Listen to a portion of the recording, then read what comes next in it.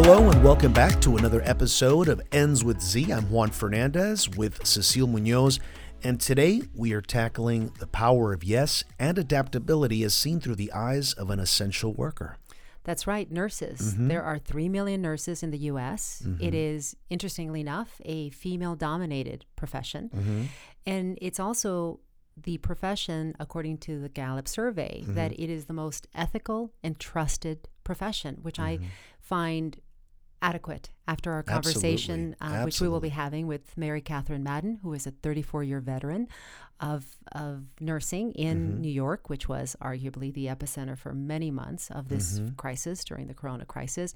And she brings such tremendous insight that I think will be highly valuable to all our listeners. Well, before we get to Mary Cecile, let's talk about the nursing profession because it really is an honorable one. I dealt with nurses when my dad was in the hospital and in his last few hours, and they really did provide so much care to me and my family during that difficult time.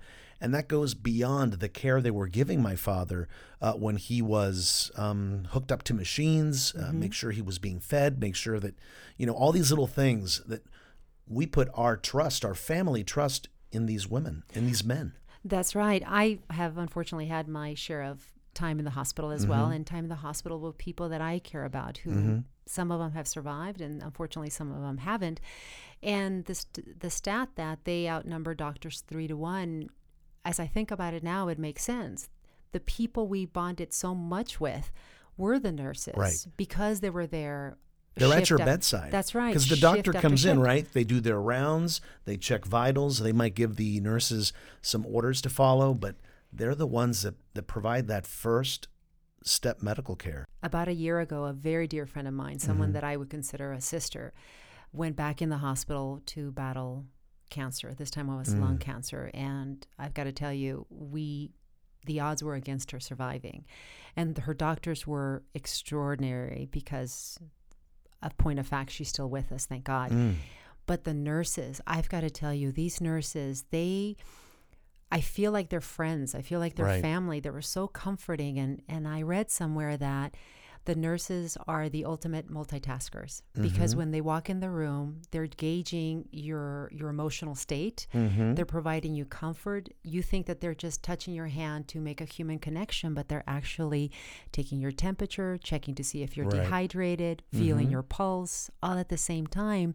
They're looking perhaps at monitors, making sure that the millions of things that they think about and do, they're processing that information at the same time they're there emotionally giving you comfort. And that is actually a key component that nurses provide to patients and their families. That is a way to provide compassion, emotional support to people who, unless you're having a child, I cannot imagine that the probability of you being in the hospital is for a really happy, good reason. Exactly. And they do a lot of these things, Cecile, as you mentioned, very stealthily.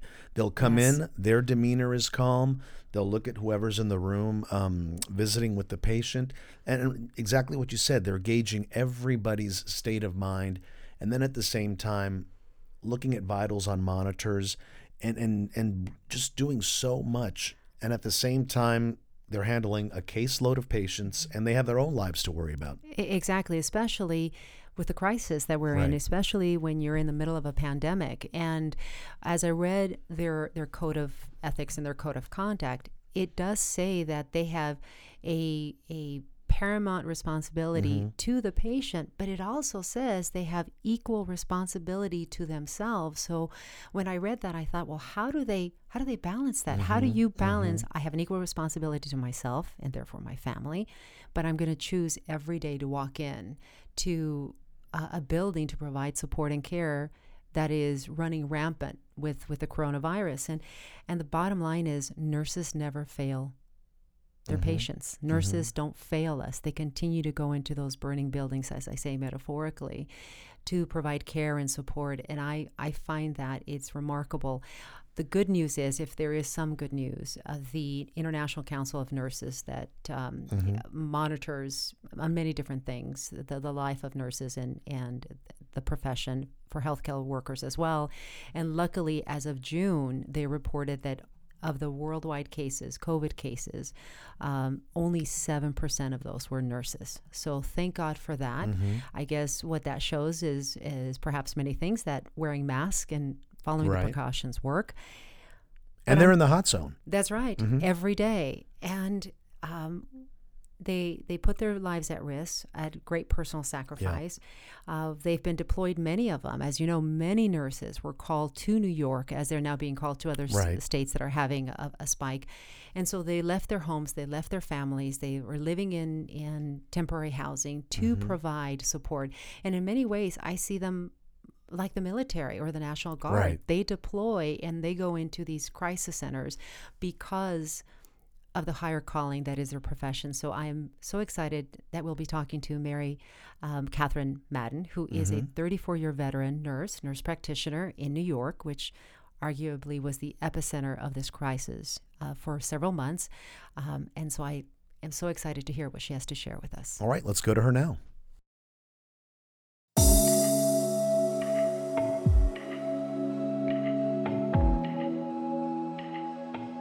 All right, Mary, first of all, tell us how are you holding up after now, 5 months going into the pandemic?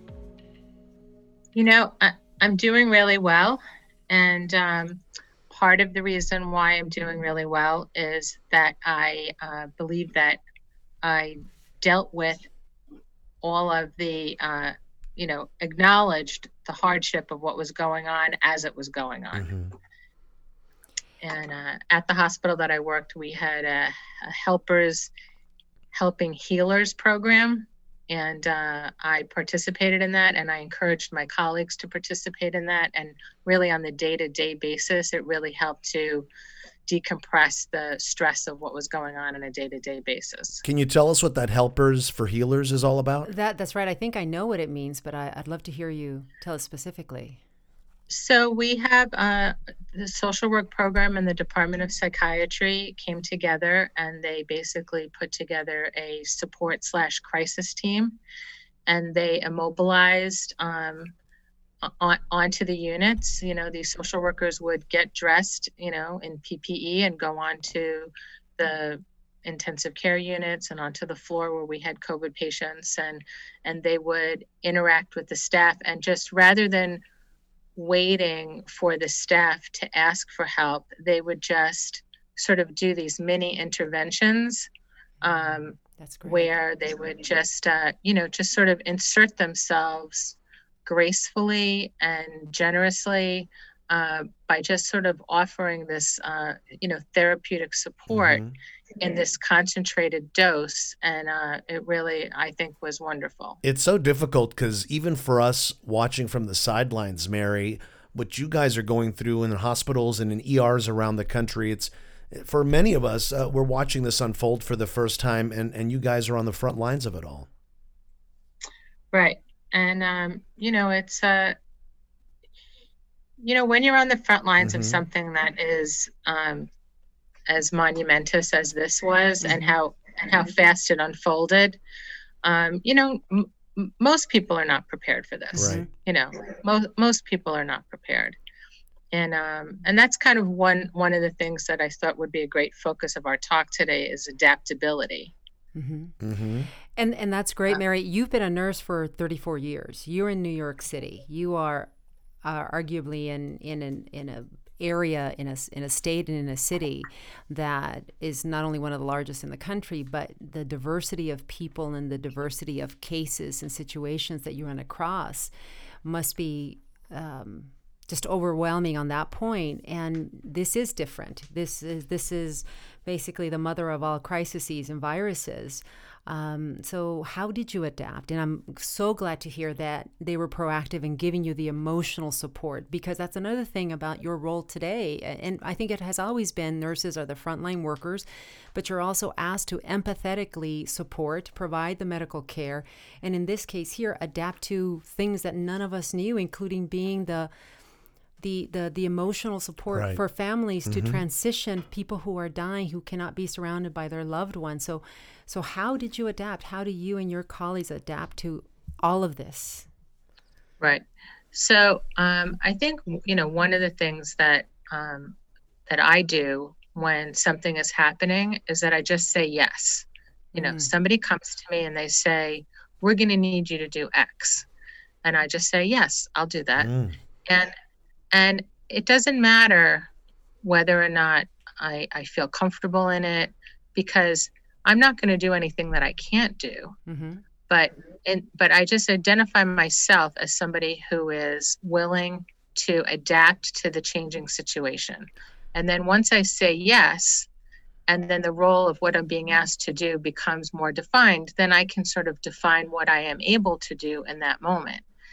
And I think that out of fear, a lot of people were like, oh, I can't do that, or I don't know how to do that, or I don't want to do that. And, and that just adds to the tension that happens. And so throughout my career, because I say yes, I have often found that what the roles that I end up in and the things that are asked of me are always within what I'm able to do.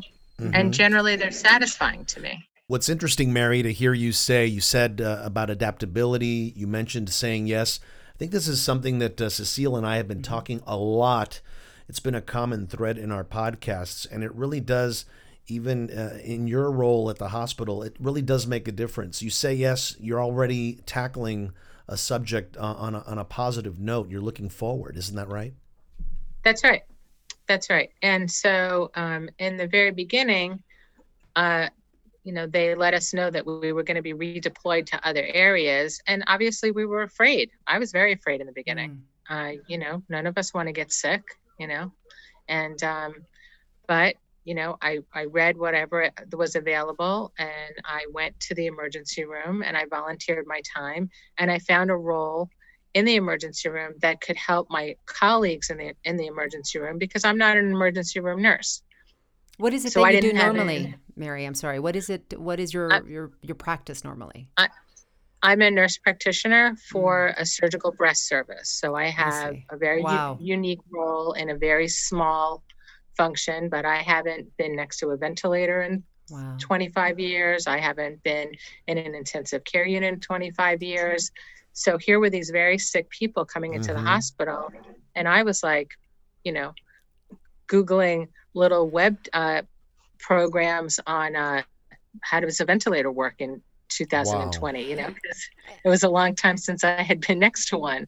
And so these were all the things that I did. And ultimately, I didn't end up doing that kind of work. I was not doing intensive care work. I was really supporting the staff that were working. Like, I went to the emergency room and the director was like, here's Mary Madden. She's from the breast clinic. What can she do to help? And I looked around and I saw complete chaos. And I said, I can clean. And he was like, you can clean? And I said, yeah, I can clean. And the nurses all went, oh my gosh, that would be terrific. Because they were so overwhelmed with what they were doing that it was just like as if medical supply bomb had blown up. Everybody was just using supplies and moving through their day. And so here I went in and I just tidied up behind them, anticipated their needs. And by the time I left, I had decompressed the stress that was in this environment by just tidying up.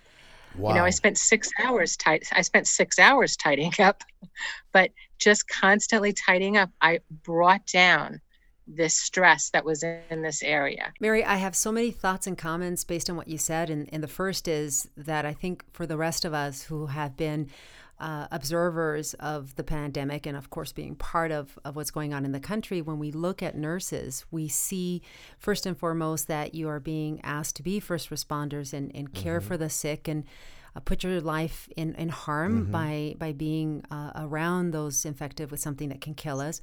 And then we think about the fact that you don't have enough PPE and we worry about that. But very few of us, I think, have had the insight to say, well, are they even prepared to do this? Are they okay doing this? Because most of us assume that a nurse is a nurse is a nurse, and that's not the case. So what you shared with us is something that, as Juan said, we do talk a lot about, because that is a core message, and we feel that it matters tremendously to us to be happy, healthy, adjusted human beings, and that is adapt. And so my question, Mary, is, have you always been this way, or did you become more adaptable as you grew in your 34-year career? And where do you think that comes from? I am definitely somebody who can be, I may be inclined to be adaptable, but I'm also can be controlling. I don't want to make mistakes. Mm-hmm. I don't want to be in a situation that I'm not comfortable in. Mm-hmm. And so sometimes that might restrict me from making a decision because I'm afraid of looking bad, making a mistake, being uncomfortable.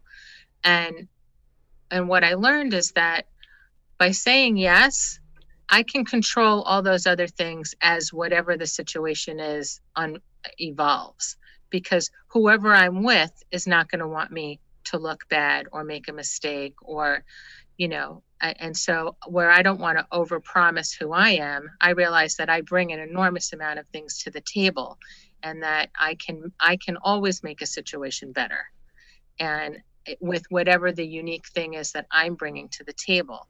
And so when I developed this thing inside myself where I just say yes, it's because I say yes knowing that I'm going to bring something good to the table.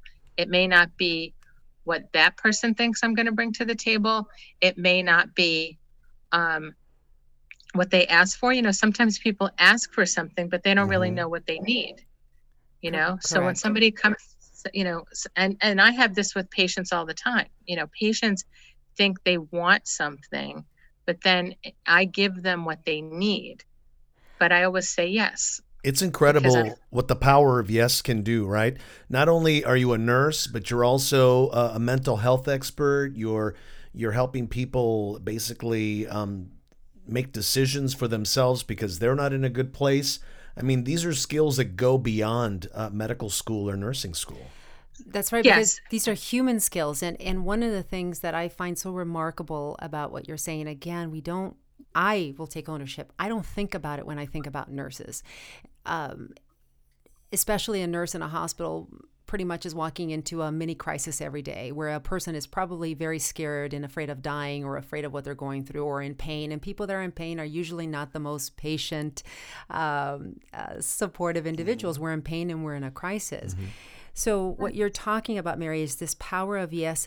First comes, I would imagine, in belief in yourself that you can do it, even if you're not 100% sure, but you believe that you can find the support or the resources and the access to get there. And I think that you showed that by coming in your first day, as you shared, and realizing, okay, from a technical perspective, you did your research, whatever you could do, but you saw something immediately that provided tremendous comfort. And as well as, of course, cleaning, which is what we are told is one of the 3 or 4 or 5 things that we must do to protect ourselves from this virus. And this seemingly simple advice, I think, is so powerful as we live through constant change, constant uncertainty, constant fear in our life, almost on a 360 basis. So what else, Mary, can you share with us, just as a fellow member of our society, as people to people, person to person? What else can you perhaps give us, your nuggets of wisdom that will help us? Go ahead, Mary. So one of the things that I see a lot of is there's a lot of very strong opinions about how other people should behave, and I think by August of 2020, everybody who is conscious knows what advice has been. They may have come up with their own opinions about what they want to adapt for themselves, but everybody knows what the science is showing. Correct. So whether people are accepting that information or whether they're rejecting that information, I think that we should be concerned about ourselves and our family. And I would discourage people from confronting somebody in the in the supermarket. I would discourage somebody from confronting somebody in the gas station or confronting somebody in the park, because everybody knows. So the person that you are looking at that you're not comfortable with because of whatever activity they may be doing, and you may have a different opinion than what theirs is, then you just need to adjust your behavior to make yourself more comfortable. And the other thing is to just be pleasant, because for the person who may be regrettably rejecting the science, some of these people are looking for conflict. You know, That's they want right. you to come they want you to come up to them and have some kind of confrontation. And so instead, you know, just smile behind your mask, keep your social distance, and do whatever it is that you have to do to be comfortable. And don't get into conflicts, because I don't really see any upside. Mary, it's so humbling what you're saying Yeah. to me, because for so many reasons. First of all, the fact that you stated, look, we know the science, and the science is the science. Facts are Right. facts. They're immobile aspects. And you're right. Opinion has nothing to do with fact. In fact, has nothing to do with opinion in terms of scientific facts. And so it's no longer a question of maybe they don't have all the information. You're right. It's a question of they have chosen to believe X or Y. And this piece about just focusing on you and your own safety and letting other people go to live their life and not confronting them, I think is so important, because much of what we see in society now, and it's certainly augmented by social media and the cancel culture, is feeling big by standing on top of others to feel big and powerful. And that does not get us anywhere closer to being more supportive and collaborative and unified and compassionate. And I just find it very humbling that this is coming from someone who has spent 5 months walking into a burning building every day, a metaphorical burning building. So. And that's what it is. You know, to care for people, right? We have to care for everyone. We even have to care for the people that are being misled or misguided or uninformed. They still deserve our care. And so the way I feel to care for them is to keep myself safe and to keep them safe, you know, and I'm keeping them safe by keeping my distance from them, by being pleasant, and by being supportive of them. Because when I diffuse that situation of that person who is waiting to be confronted, then they're sort of, you know, they're disarmed a little bit, you know, like, that's right. That part, you know, I had several roles in the hospital, and one of the roles that I ended up with was I was on the PPE team. And what my job was to make sure that each unit, that people who were entering and exiting the units were wearing what they needed to wear.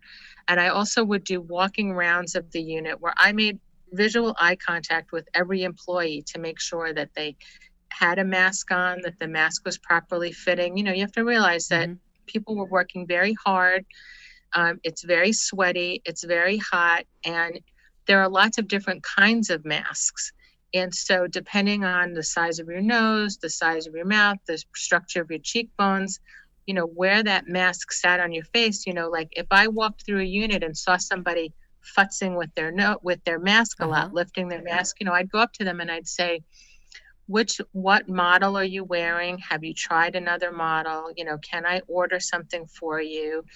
And then, you know, they would either say, whatever, I tried this, or and just me coming on there and giving an intervention with them, and then going ahead and obtaining something that was a better fit for them, really gave them confidence in the hospital that we were looking out for them, like we were really looking out for this frontline worker.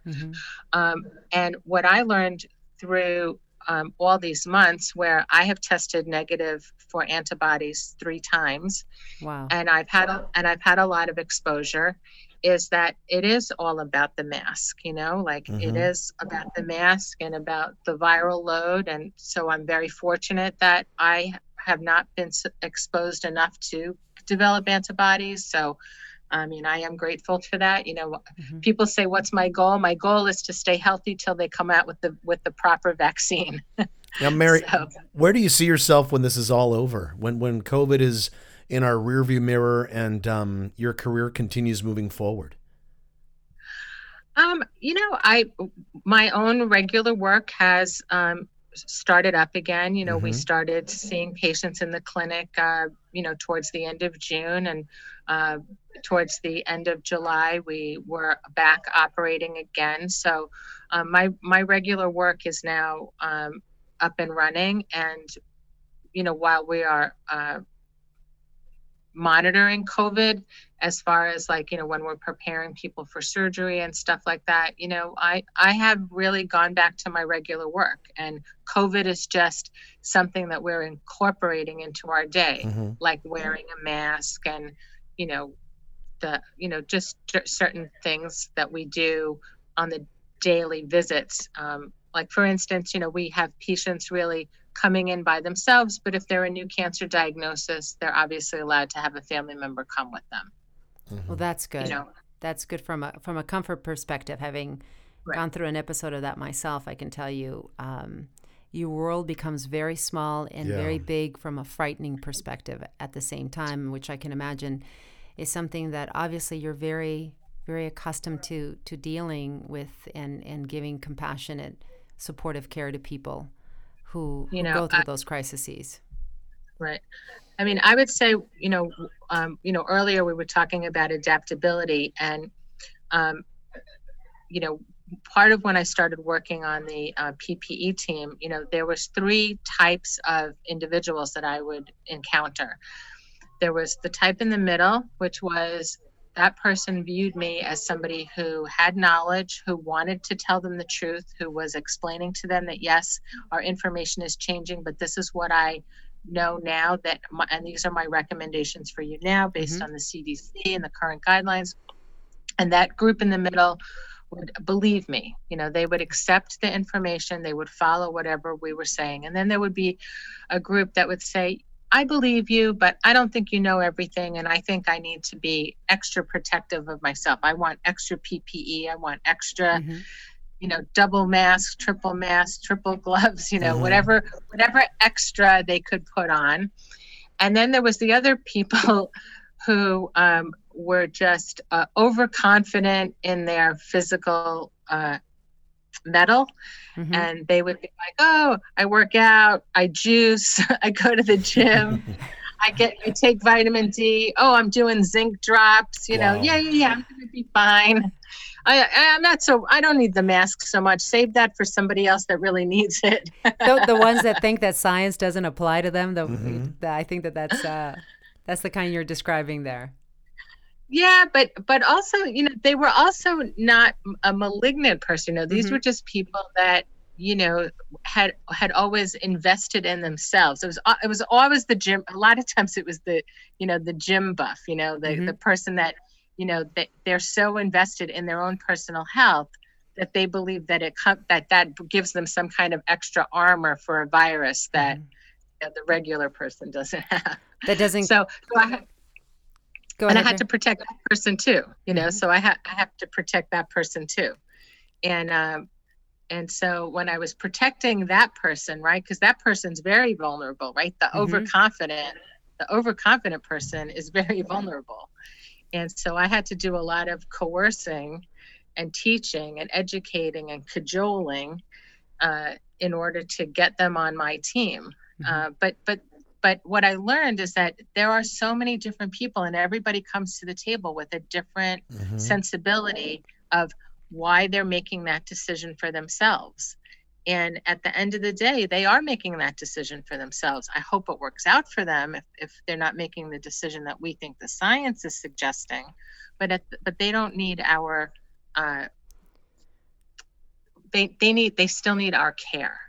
Well, Mary, let me tell you, I would imagine you're in high demand. If I was a hospital administrator, Absolutely. I'd want you on my team because you go beyond just nursing duties. You do so much more. You're an invaluable resource. I would agree. And Mary, as this is the profession that I work in with my team day in, day out, is understanding what makes exceptional leaders. And what makes exceptional leaders is quite simply exceptional human beings, someone that brings their whole person to the job every day. And it cannot just be intellect. It also has to be a high level of emotional intelligence.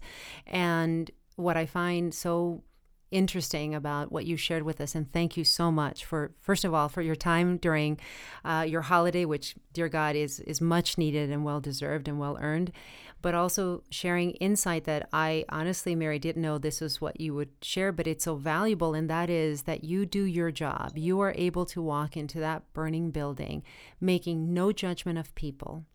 Not allowing yourself to go to a place where most of us go is anger and rage, people that are not following the science, because you continue to bring your emotional intelligence, your great empathy, and say, but they're doing this not out of malice perhaps, but because they're looking at it through the prism of their own life and their own values. And you break it down to these small little bite sizes of how you can make a change, how you can make an impact, how you can do your work as a whole human being, not just as a professional nurse. And Mary, we thank you for the work that you do. We thank you for the time that you shared with us. And we thank you for sharing your perspective, because it matters so much for those of us who do not have to put our life at risk every day, to see how you do it with grace and with dignity and with a whole hell of heart, a lot of heart. Mary, thank you so much.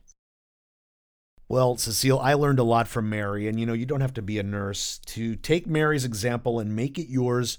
So much to learn from her, right? I know, and I've got to tell you, Juan, I didn't expect her to say the things that she said. Either. I didn't expect, when she said, I just say yes, I thought, wait a minute, isn't there a whole other, maybe more complex? I thought it was going to be something much more, I guess the word is dramatic, but maybe that's not the right word. But it was something just so simple that allowed her to do so many difficult and challenging and complex things. And I think that that's what was so amazing of what she shared with us, is the things that seem really simple to do that allow you to do the far more difficult things.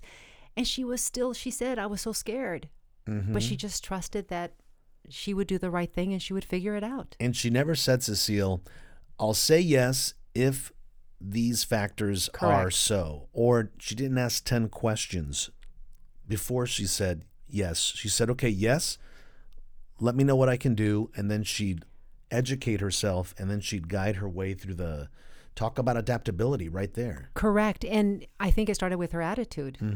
Her first point was, I'm going to come in and help. I'm going to trust that I'm going to be able to figure this out. And I'm going to, first and foremost, set my mind to, I am going to help. I am here to do what I love to do, what is her purpose. I know clearly she loves her work. And the other thing that really struck me was, Juan, how calm she was throughout all of this. I think is definitely a lesson that we can all learn, especially as we're really getting patient fatigue through this crisis. Things don't work like they should, or we're not living the life that we want. Summer is almost gone, and for most of us, we didn't take a vacation, or if we did take a vacation, it wasn't what we normally used to. So we're carrying a lot of this tension, a lot of this stress with us. And she just was resilient through her discussion and how she's processed these weeks and months of stress and trauma. You can tell she's very grounded, Cecile. Yes. When you listen to her talk, she knows where she is, she knows where she's going, and she knows where she's been. It's again, so much to learn from her. I do know a nurse who was getting close to retirement, and as soon as COVID hit, he said, forget it, I'm out, I'm done. He had just seen his mother pass away not too long before that, and he stepped away from it. And here we have nurses like Mary, who, like you said, are running into that burning building, running into a dark room, into an abyss. They don't know what they're going to see every single day, and they meet that challenge head on. And they do it all the while focusing on the patient and focusing on each other. She was focusing on her colleagues, making their life easier, bringing down, as she said, her first focus was, I brought down the stress. I brought down everybody's stress. And so she's doing her work, her very difficult, challenging work. If you look at the statistics in terms of their infection rate worldwide and the work that they do, it places nursing right now with this crisis as one of the most dangerous jobs to do in the world. Absolutely. And they're doing it with compassion for people. They have become these emotional conduits for people who are dying alone, people who are fighting for their life, and they never seem to run out of compassion. And compassion for each other as well. Yes. We heard Mary say that she would go around a floor and check to make sure that her coworkers had the right fitting mask to their face, and if they didn't, she'd go find it. These were obviously things and activities that her bosses didn't tell her, hey, you need to go do this and this and this. She saw a need and she filled it. But first, she made sure that she connected with them eye to eye, right? Making that human connection. And the other thing, Juan, that I've got to tell you, when she said it, I kind of sat back and I thought, how can she be saying that? And that was when we asked her what advice would she give us. First of all, she said, hey, listen, the data's out there. Of what the science is out there, the data's out there. You can choose to do or not, but it's not for lack of information. It's a choice. But when she said to basically be kind and respectful and give those people the space who may not want to do what is recommended to be done, and basically treat people with kindness and just focus on you and take care of you and allow them to be them, that type of empathy for people who are living their life through their set of belief systems, when we are all so primed to be aggressive and to not be aggressive is just, I think that comes from compassion and love, because she did say to care for one person, you have to care for all. So there's completely what I would call indiscriminate or unconditional care and compassion and love that she gives to all the patients and everyone that crosses her path as a nurse. I guess I don't think about that when I think about nursing, but I absolutely will think about it now, and I absolutely will take away in my own personal life how I can be more like a nurse. And what we've seen recently too, Cecile, we can see that nurses really do take a personal interest in their patients and in their coworkers when people are being discharged from the hospital after going through being put on a ventilator and dealing with COVID. They're clapping, they're so happy, and if there's a setback and if there's some sadness and sorrow, they're just as sad as well. So their compassion is endless, it seems like, and multiply Mary by thousands and thousands of nurses out there, and I think we're in pretty good shape. Absolutely. We are, as a nation, much better for it. We have survived in large part because of them. Although it will never be optimal, but many families, 174,000 plus losses of life in the U.S. So far, yeah. Many of them, the only connection they had to their families was because nurses and healthcare staff held up many times their own personal phone to provide that last goodbye to families. We are all the better for it. We will have come out of this, irrespective of anything else, with health, with love and compassion, because the nurses, those 3 million plus nurses, were there to carry us through this crisis and through this virus. So we thank the nurses. We hope that we have all learned more of what it takes to walk in their shoes for a minute, even though I can tell you, Juan, I would not have the capacity, although I think I'm capable of overcoming anything. I don't know that I would have the capacity to do the work that Mary does. And I greatly respect her for it. And I thank her for the work. And I hope that all of us and all of our listeners walk away learning more, not just about what it takes to be a nurse, but what it takes to be a whole, compassionate human being every day. And that'll bring us to the end of yet another podcast. Thanks so much for listening to Ends with Z. We'll be back next week with another episode. In the meantime, make sure to subscribe at www.endswithz.com to get the latest updates from us. Email us with questions or show suggestions. We'll be happy to hear from you. Also, follow us on Instagram for tips and insight as well. Until next week, for Cecile Munoz and executive producer Sean Moe, I'm Juan Fernandez. Have a great day, because above all else, you matter.